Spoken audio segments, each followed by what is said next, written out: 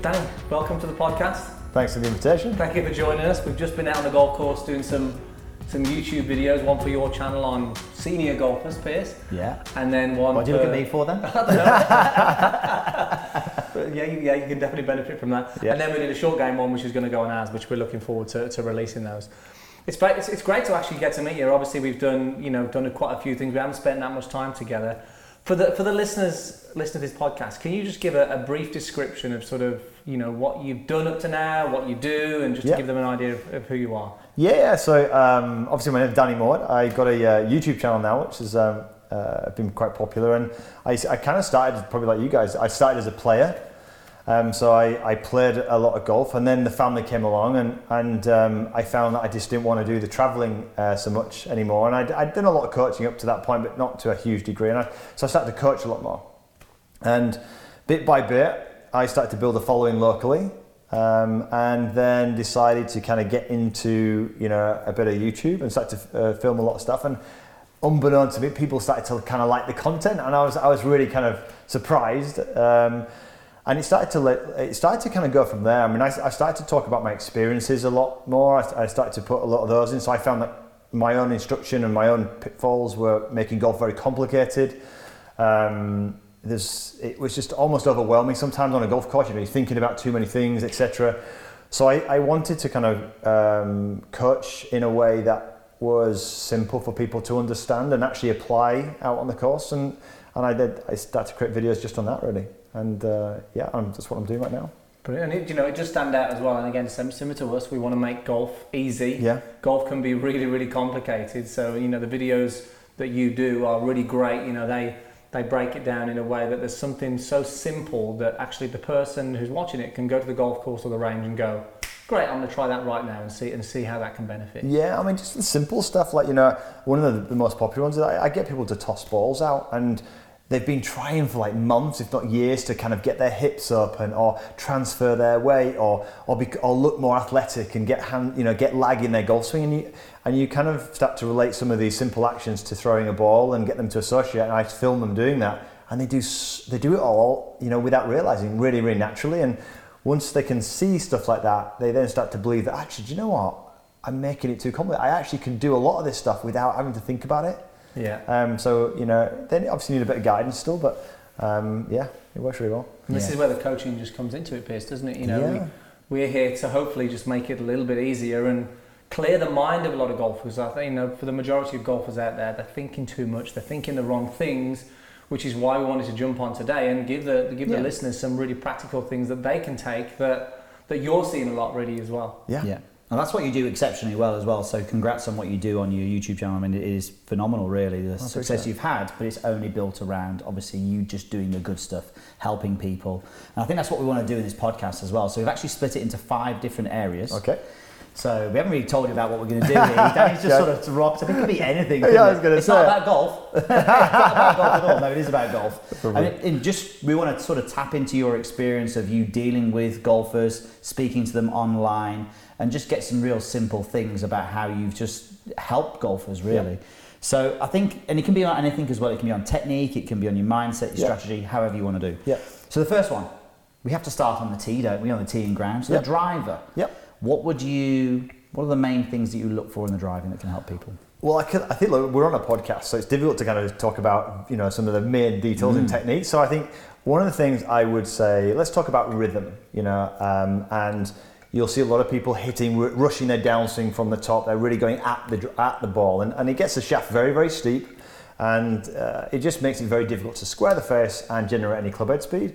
So I think a really great exercise that somebody could do is that would help them transition in their downswing a lot better would be just a simple breathing exercise. I've got a couple actually. One would be breathing. So you take your backswing, you have a nice deep breath through your nose on the way back. And when you get to the top of the backswing, you then exhale on the way down. Now you can imagine if somebody's rushing their downswing, they'll literally probably pass out on the way down because they won't be able to get their breath out. So breathing in, imagine you're breathing in on the way back and exhaling on the way down. It's a great way of relaxing, but it's also a great way of kind of managing the the rhythm in the swing and the transition. Yeah. The listeners are doing that right now. They go breathing in, breathing out. Yeah, they're gonna, yeah. So, and obviously with that, you start to get some of the mechanics. You're able to, it gives your body time to transfer the weight onto the lead side. And we know that's a big problem, isn't it? You know, a lot of amateur golfers, they get on their back foot, they hit from the top, they're rushing that downswing.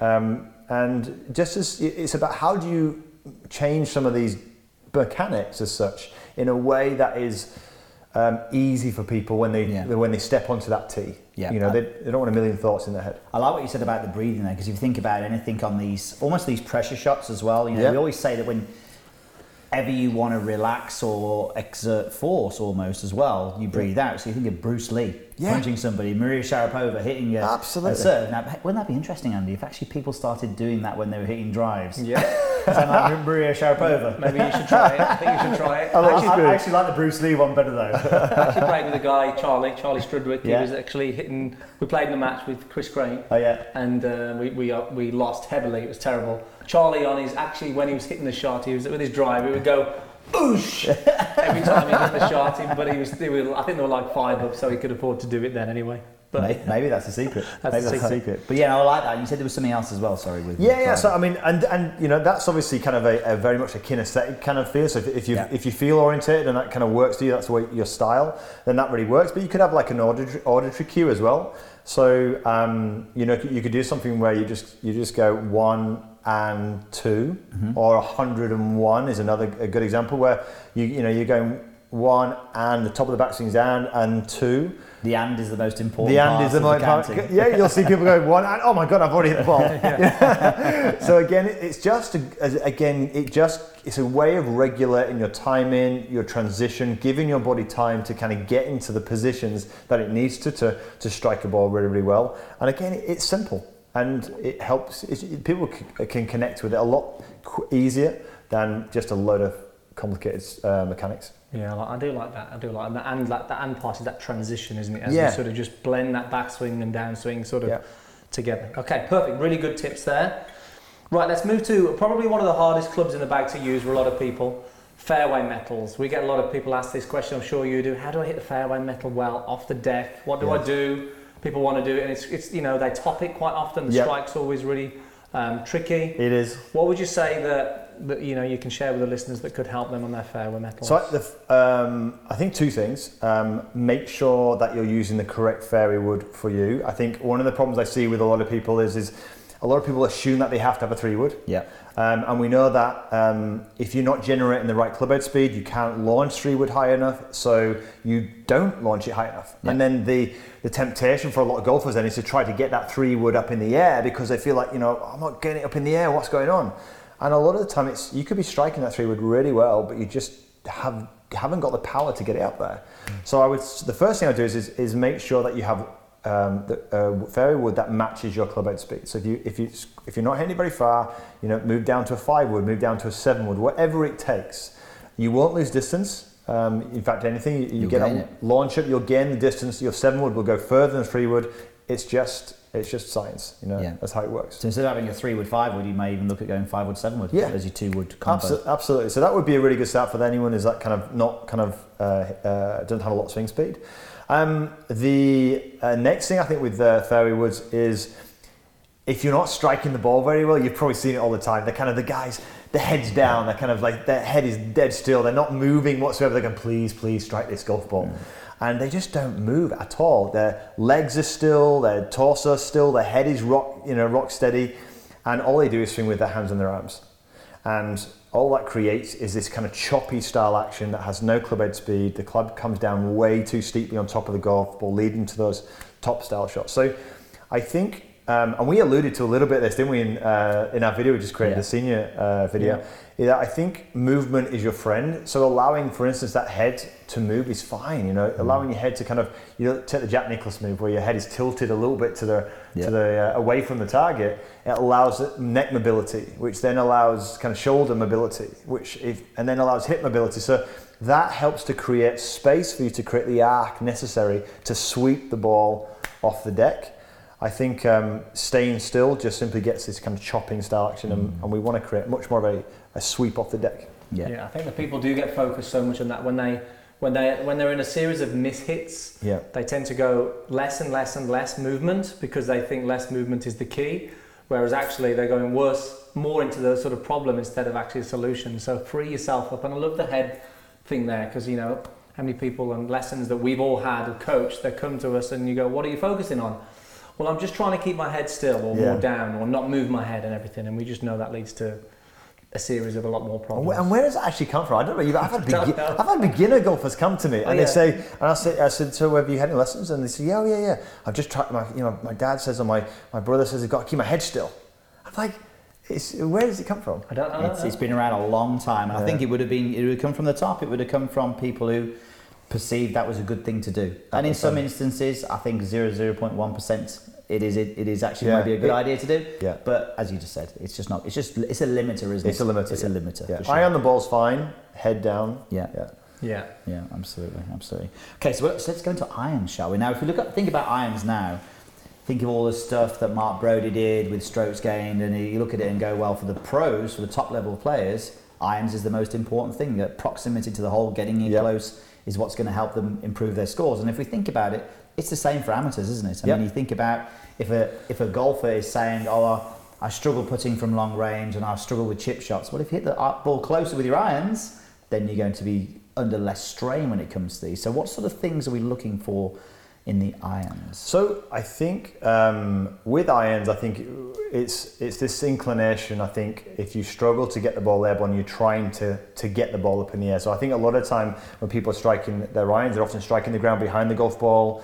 They're often thinning their irons. They're really struggling to kind of strike that ball turf contact.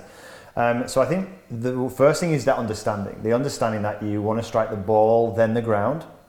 So and in order to do that, it's kind of trying to get that feeling that your hands are kind of leading the club face through the impact area. And if you've been struggling to get the ball up in the air, again, it's quite counterintuitive, isn't it? Yes. You know, so I just helping somebody initially with the concept of actually striking an iron is the way I often start, and that doesn't mean like, oh, you have to chop down on it. It's just the sense that your hands are just leading that kind of club face through the golf ball. And I would start initially just there, just get them doing some exercises where they feel like they're actually de-lofting their iron, and they'll often say, well, I need to get the ball up in the air down here. Look, you see me hitting on the ground, you know. So how do they, you know, getting them around that concept first? Yeah. I often just imagine getting them chipping some balls and feeling the contact. Yeah. And then we work back from there. You know, once they've got that feeling, oh, that's how you strike it. And then it's like, I feel like, I used to use the analogy of like hammering a nail into a piece of wood. You don't start off by smacking it, you start off with a few sighters first, just tap, and then gradually give it a crack. Well, it's the same in golf. Feel how to strike the iron first. Once you've got the concept, even once you've got the strike, then build it up and add the power to it.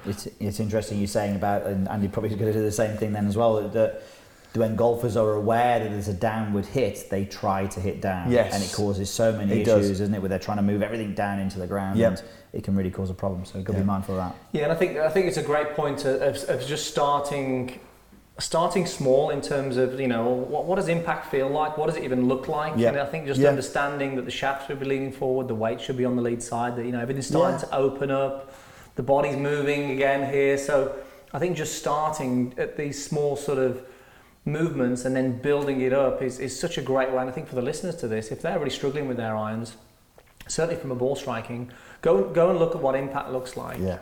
And just experiment with seeing if you can recreate that from, like you said, from a chip shot there. And I think there's so much value in that, to feel that. And you can do it from small, slow shots. Yeah. Sometimes it's really hard to do it in sort of adding that into a fast, full swing straight away. So build it up. I think that's a great way to do it. And actually focus on the tasks. So what I often say to people initially, I say, don't try and hit, you know, miles to start with. Focus simply on the task of, and you can put this one, you can use some of that foot spray that we've done in the past, you know, spray it on your face, you know, and just try and get that contact. On the club face, not your face. On the face, yeah. Just to kind of hide it. No, Andy, he says, you never know in these podcasts. He said on your face, go on, off you go.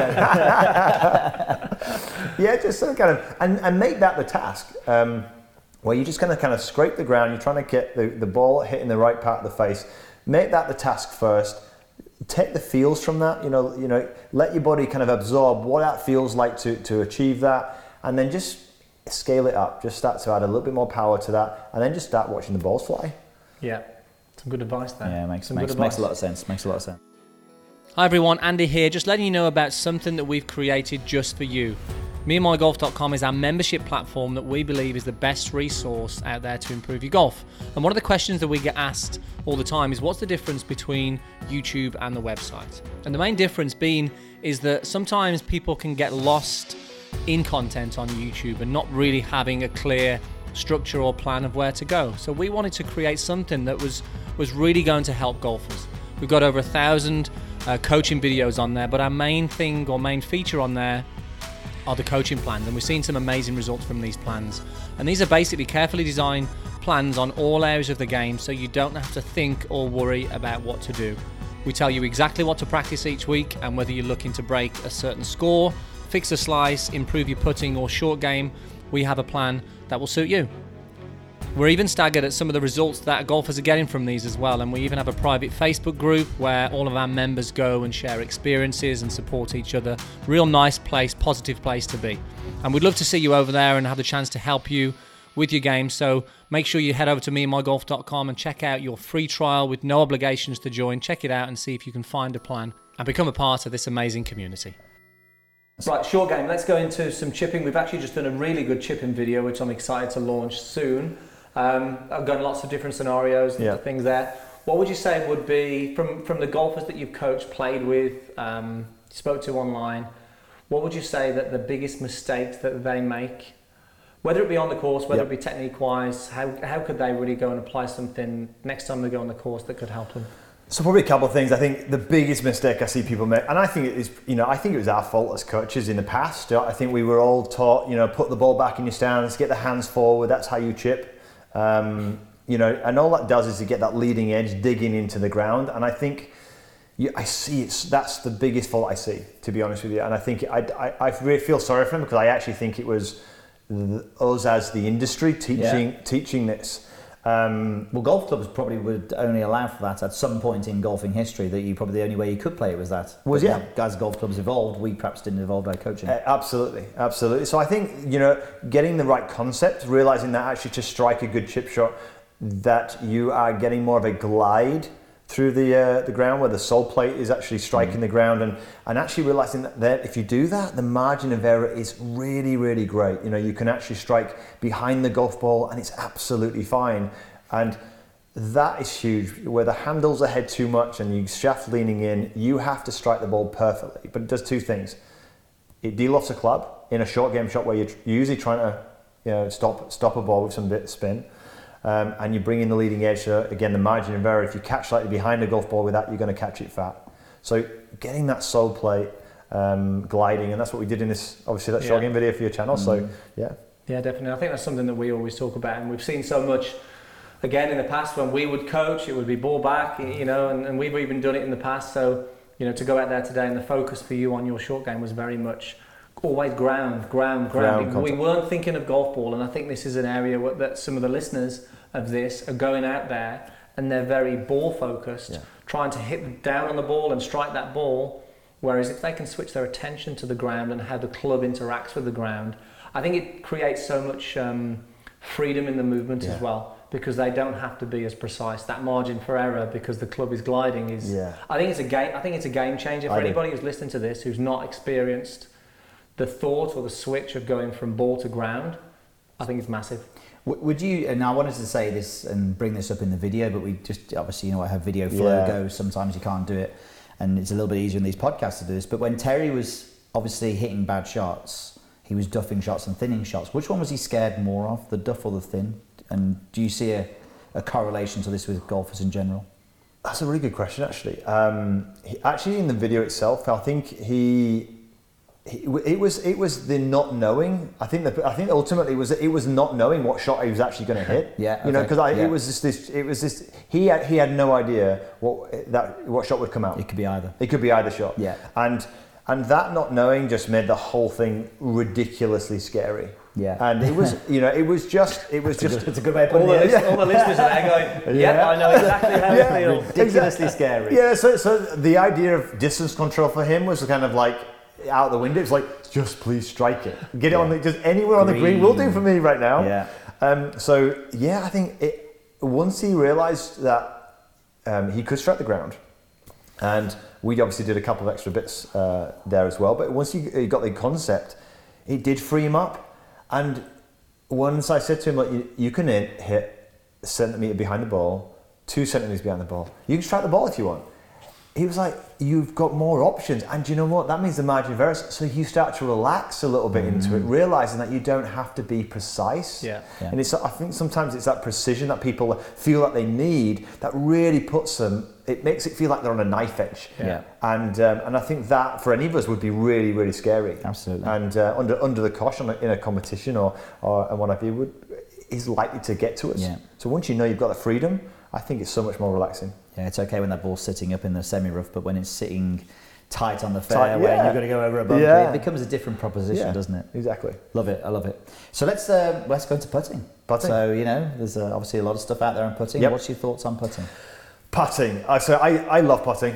My favourite part of the game. A part of the game that obviously people don't practice enough. I find that a lot. I think I think the key thing with putting, if there was one thing I would give someone to take away, is I think we get again bogged down way too much in all the details of you've got to kind of do this with your body, and I think for me, stillness, so stability first as the ground level. So I like to keep everything nice and still with the lower half. I think if the lower half's nice and stable, it allows the upper half to work nice and efficiently. Once I've done that, then it's literally a case of getting on with it. I think we play sometimes this game as we play the game of swing as opposed to the game of golf. Mm-hmm. And putting, you see with the best players in the world, some of the best putters in the world are the most natural putters in the world. Yeah. You see the guys who look good, they've got great, you class as great techniques, but they don't hold anything. The best putters are the guys who you can see, they just walk up to the putt, they're going to make it. There's this sense that they've got this natural way about them. So the way I would say, the listeners, the way I would advise this is get some stability in your legs. And then what I do, and this is something that I know Brad Faxon gave McIlroy when McIlroy was really, really struggling. Silly as it sounds, grab your 3-wood and start trying to putt with a 3-wood, just for a second. Then grab your driver, do a few putts with your driver. Then grab a sand wedge and putt with your sand wedge. And the purpose behind all of that was he was really trying to say to Rory that you are a really natural player, and I want to help you feel how natural you can be again by just playing the art of putting. So you're on a green and all your aim is to roll that ball into that hole however it feels like you should, as opposed to make sure your shoulder's in the right place, make sure your posture's right, make sure your grip's right, and all those kind of things. And when McIlroy, obviously Rory was doing all these things, it was making him, you could see, really wooden over the ball. So varying the clubs up, making it more natural, really kind of freed him up. And then it was a case of taking that sensation, putting the putter in their hands, walking up to the golf ball, not wasting too much time, and away he went. Yeah. And look at what he's doing now. It's so much better. Yeah, I love that. And I'd say a lot of people as well, for the guys who come and see us for coaching, their focus is in the wrong area, isn't it? They're very internal. They're very much thinking about either the putter, their arms, whatever it is, anything but actually what they've got in front of them. Yeah. They're not necessarily focused on the line, the weight, the pace, the feel. They're not very outwardly focused, and therefore the best putters in the world, you see them, they're so in tune with what they've got in front of them. Yeah. And when you're focused on all this that's going on with the hands and the putter, it's just really hard to let that feel and the intuition take over. I think the sad thing about it is they don't believe that they're good enough. So they feel like they have to have a good grip. They feel like they have to have the perfect setup. And it's really sad because a lot of things they do have some really, really good qualities already without them really realizing it. And I like to see people, look, everyone needs tweaks in their mechanics, and we're not saying that you need to go away from that. But I think there's so much emphasis on everything being perfect that it ruins everyone's feel and flow. So what I like to see is I like to see people flowing first, getting some more natural ability, and that alone can transform their putting. Then what I do is once I've seen what I like to call it their core swing, I then go, right, we just need to tweak that little area here in the technique, and that just maybe takes it up another level. But 80% of their talent and their putting can be improved just by literally focusing on some real simple basics. Yeah. You know. And how about green reading for you? How good are the golfers that you see at green reading? Why are you smiling? I think we know the answer. So obviously green reading, there's a lot out there right now, isn't it? You've got aim point, of course, where you're using feel a lot of time to kind of learn green reading. I think golfers don't practice it enough, but I think a lot of it is because they're not striking their putts. They don't have distance control. So I think the first thing is getting golfers to kind of learn some pace control first, get them to strike their putts more consistently, and then just pick a ball up and start to, with your hands, just start to roll it on the greens a little bit, and just see what greens do. Forget about putting for a second, just roll it on the ground and get a sense of what a green does. Have a guess first and see what you think. I've had other guys where they've said it's going to a right to left break, and you're thinking, nope. No, you really? Are they upside down? Yeah. So again, but if that's the case and they don't see the break, I might think, maybe they learn slightly differently. Maybe they don't see things as well. So then I'll maybe use things like they do in aim point. So maybe I'll get them to kind of straddle the line of the putt, so they can maybe feel it in their feet. Mm-hmm. Do they feel like one foot's higher than the other? So, again, it's just gauging what learning kind of preference maybe someone has over the other. And once they get a feel of that, realize, they've got to get used to all these different paces of greens. Some, if the green's really fast, it's going to break a lot more, and vice versa. But just start by rolling balls. Keep it really simple. Get a feel for what greens generally do. Play the game, or a guessing game, where I get them to roll the ball, how much you reckon it's going to break, and learn it that way. I love that. It will be interesting to, I'm just thinking of the listeners, I think you asked the question there, or talking about green reading, how good are they? I would love to have all our audience in here and just have a show of hands who's actually working on green reading. Yeah. I would say pretty sure we can really see the hands from here, and there aren't that many. Exactly, and I think if they were to switch their attention from going, well, I'm going to forget about mechanics for a little bit, and I'm going to go and work solely on green reading, they would hold more putts, they'd get the pace better, they'd start to actually get more in tune with what's going on if they were to focus and learn about, actually, well, where should my start line be? What are my feet feeling like? What are my eyes saying? And experimenting with all these things that are going to enable them to be better putters instead of technique. And there are four of us in the room, and I would say none of us practice our green reading. So we're aware on how to coach it. Absolutely. But we're not necessarily doing it ourselves. Just a natural good putter. Just a natural good putter, so he's all good. Well, the thing is, I suppose the difference is with us on the golf course, when we would play, we would be highly tuned into our green reading. That's our practice. And I think that's our practice, which is a slightly different, because that's our learning, whereas the guys, the general golfer, they're not as really, I suppose, structured and efficient in actually their process from reading greens. So they're not getting that education each time. And I think if they were to really just tune into that when they go on the golf course, not necessarily just in practice, they're going to learn. They're going to really figure things out. Yeah. I think the key for me really with that is that it's not really a common thing to practice. No. Whereas if you've got a slice, what do? You go to the driving range, you have a fitting maybe, but you also go and check, you work on your technique, you video yourself, you're on a launch monitor. If you're struggling with your irons and your chipping, you work at maybe at your technique first. You don't think, but with putting, when you get to that, you look at a calibration station, but go and read greens. And that's what the best players do, isn't it? So it's interesting that your amateur golfers work on their driving a lot of the time, and then your better players are working on their short game, they're working on their putting. Because they know it's one of the, obviously probably one of the most important parts of the game. And it's probably the part that they don't need the most. Yeah. The parts that they need the most are the driving, are the irons, and are the putting. Obviously they need the putting, but they're not really looking at, but they do practice the chipping and the putting a lot, because they know they need it. Good. I think there's some great stuff there. Yeah, fantastic. Really good. Stuff there. It's always good to chat, isn't it? And get that. I think some really useful things. 5 shots. Can you say 5 shots in the round from those tips? I think there's some real key content in there that you can all have a think about that I think could make a big difference, whether it's on the range or whether it's on the golf course. Absolutely. And for everyone who's listening or who hasn't heard you, I'd be amazed if they haven't, but if they haven't, Where can they find you?